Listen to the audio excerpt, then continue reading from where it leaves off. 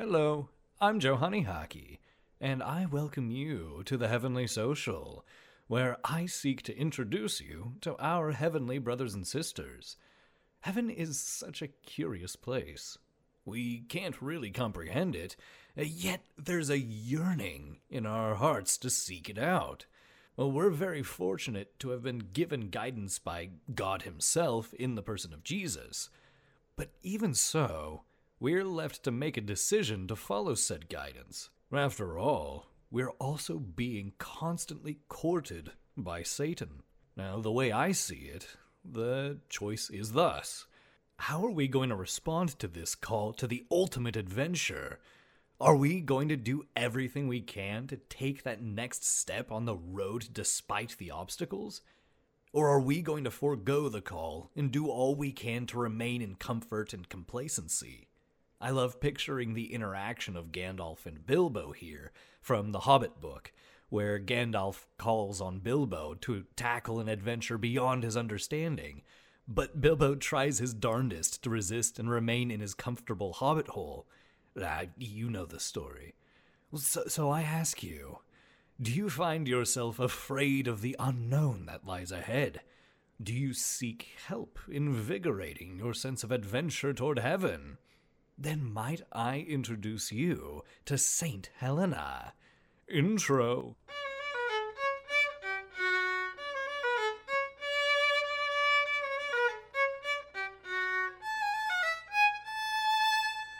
To begin this introduction, let me start with a couple quick saint facts. Her feast day is August 18th, and she is the patron saint of empresses, converts, difficult marriages, divorced people, new discoveries, and archaeologists. So she's kind of like a saintly Indiana Jones, who, instead of being a college professor, was empress of the Roman Empire. And instead of finding the Ark of the Covenant, she found Jesus' cross. Speaking of all this, let's get into her story. Now, we don't really know where Helena was born, or even exactly when she was born, though it's believed she was born around the years 246 to 248. And thanks to a 6th century historian named Procopius, there's a tradition that a village in Asia Minor, or Turkey, named Drepanum was her birthplace. The reason being her son renamed the town Helenopolis. But beyond this, there's nothing to really prove that that was indeed her birthplace. Well, along with the mystery surrounding her birthplace, we also don't really know much of anything regarding her life before her husband. What we are sure of, though, is that she was no noble. St. Ambrose refers to her as having been a stablemate. Well, that's certainly not a glorifying position. But as fate would have it, she encountered her would-be husband there. His name was Constantius Chlorus, and from what I've managed to gather, during these years they resided around East Europe and Asia Minor. Now, I can't really find anything like super concrete, except for when they were living in Naissus, which is now known as Nis and is in modern-day Serbia. It was in this city that on February 27th, in some year between 270 and 280, that Helena bore a son, Constantine. That name sound familiar? Well, it should. The guy kind of legalized Christianity in the Roman Empire, but I'm getting ahead of myself. Anyways, the following years must have been pretty difficult for Helena, as her husband Constantius was singularly motivated by political gain. So much so that in the year 289, Constantius divorced Helena to marry a Roman noble-born woman named Theodora. This was a strategic marriage that eventually saw Constantius become Caesar in the year 293. Now, this would have certainly been a difficult time for Helena, as there's no way her former husband would have associated with her. She was also lowborn, so she held no real power of her own. And I also read that it could have been very likely that she was kept from her son during this time period. At least the time period where Constantius had divorced her. Now, keep in mind that at this time, Constantine would have been approximately 21 years old, if we're going by the most common date of his birth, which is 272. So even if they had been separated due to his father's political exploits, he and Helena would certainly have had a solid relationship by this point.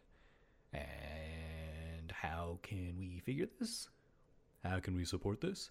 Well, Constantius Chlorus grew ill and died in the year 306, after having been appointed Augustus the year prior. Alright, now for a quick aside. At this point in Roman history, there was a tetrarchy, meaning that there were effectively 4 rulers. 2 were the emperors, Augustus, and 2 were junior emperors, Caesar. Now, each ruler had total authority over different regions of the empire. And as noted before, Constantius was one of these Caesars. Well, in the year 305, Augustus Maximian passed on his title to Constantius. And this brings us back to the year 306, where Constantius declared his support for his son Constantine to be made Augustus before he died. Now, I think I should also clarify something that, like an Augustus declaring his support for somebody else didn't explicitly mean that that person would get the title.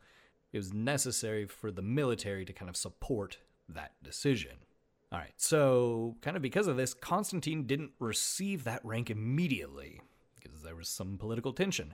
But this isn't a story about him. So, Constantine eventually did get the title of Augustus. And with this new power as the emperor, he brought his mother back into the fold of the Roman courts. She was once again reunited with her son. And it was in the following years that major strides were made for Christianity, as Constantine seemed to be pretty inspired by the religion, to the point that he declared himself a Christian. Now, it was during this time, at 313, that the Edict of Milan, which officially legalized Christianity. So, there you go. Now, all of this was a pretty big deal, as in the Roman pagan religion, he, as emperor, bore the title of Pontifex Maximus, meaning basically that he was the most important person, if not one of the most important people. And so to renounce that goes to show that he genuinely believed in Christianity. There really wasn't a political gain to doing this, to renouncing that title. So who else converted to Christianity at this time? Our dear Saint Helena. According to the account by Eusebius of Caesarea, who was a bishop at the time and friend of Constantine's, Helena converted to Christianity around the year 312. She would have been around 64 years old. So I guess that goes to show that it's never too late to turn your heart towards Christ.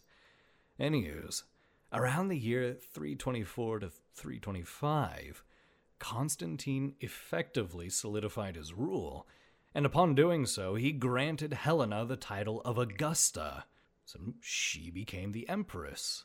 This gave her unlimited access to Roman resources, which is a good thing to have if you want to go on a journey. In 326 to around 327, that's exactly what she did.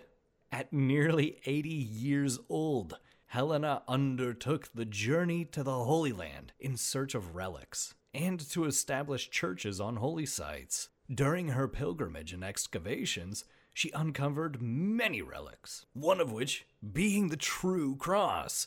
The story goes that during excavation of the sites around where Jesus had been crucified, 3 crosses were found. Believing them to be the crosses of Jesus and the 2 thieves, Helena was left trying to figure out which belonged to Christ. She was struck with divine inspiration. She sent for someone ill, and a sick woman was brought forth. This woman was so sick that she was on the verge of death. Helena had the woman's hand placed on the first cross.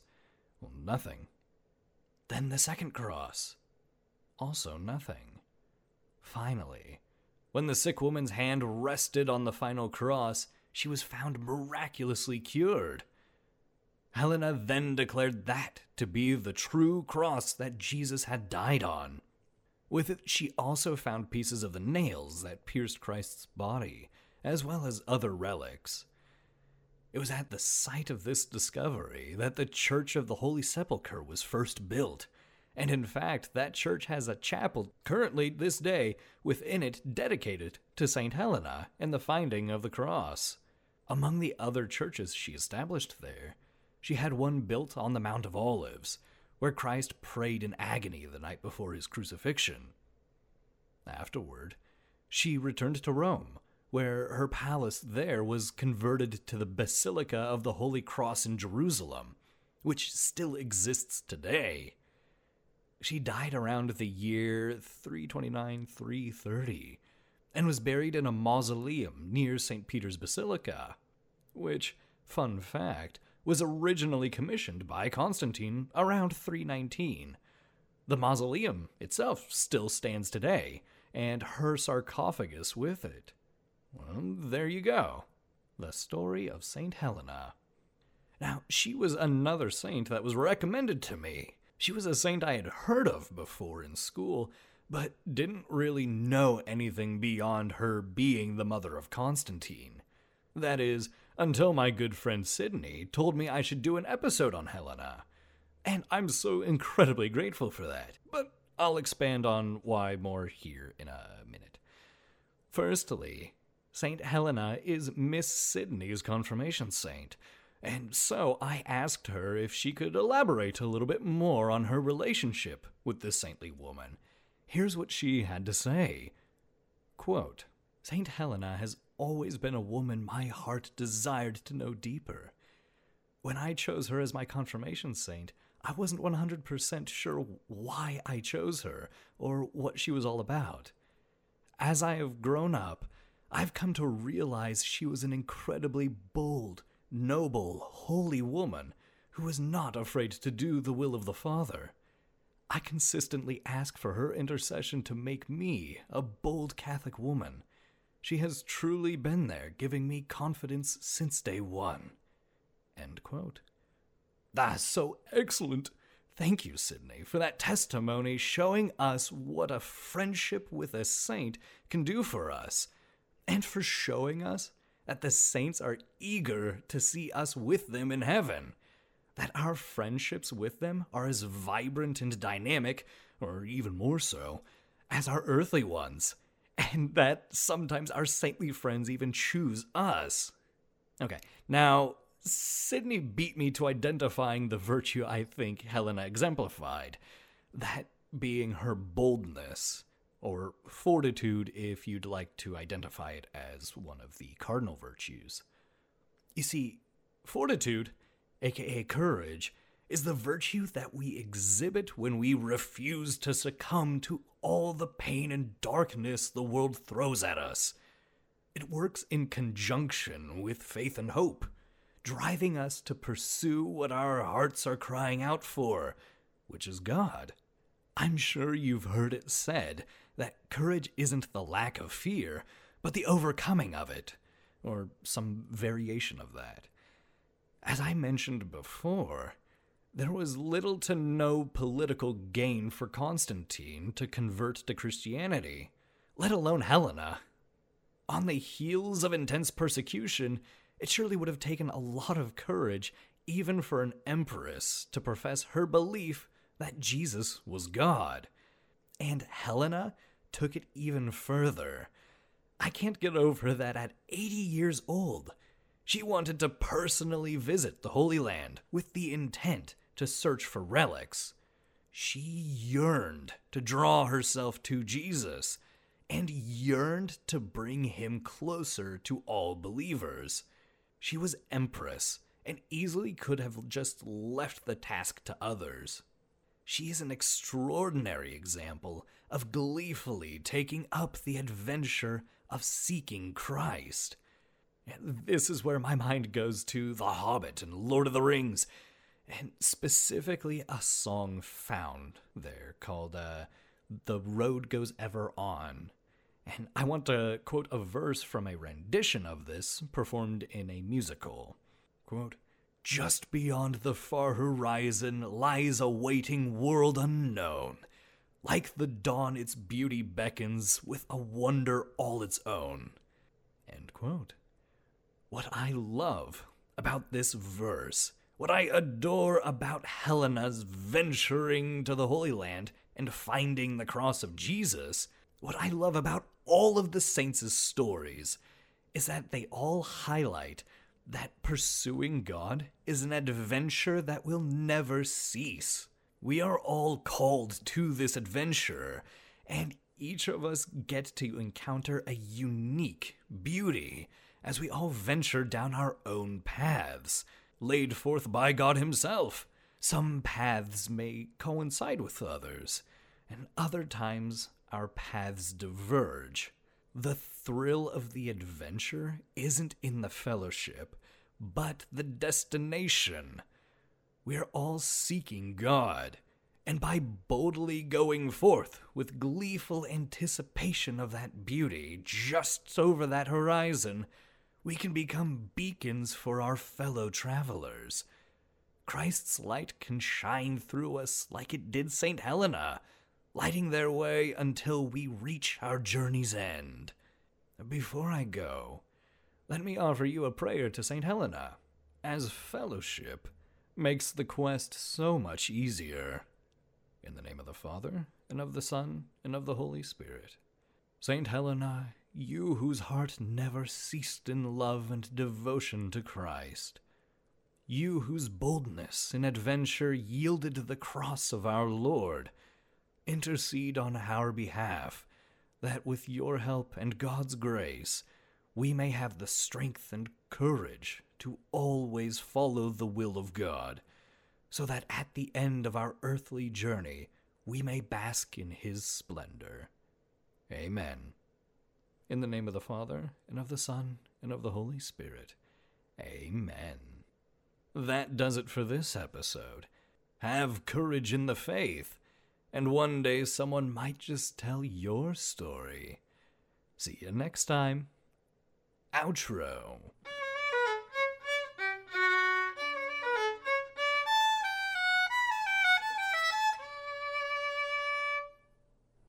She was a saint I had heard before in school, but didn't really know anything beyond... Oh boy. I feel like switching gears a little bit here. Perhaps maybe a North American saint. Yes. Let's talk about a lady who's a little bit close to home. See ya.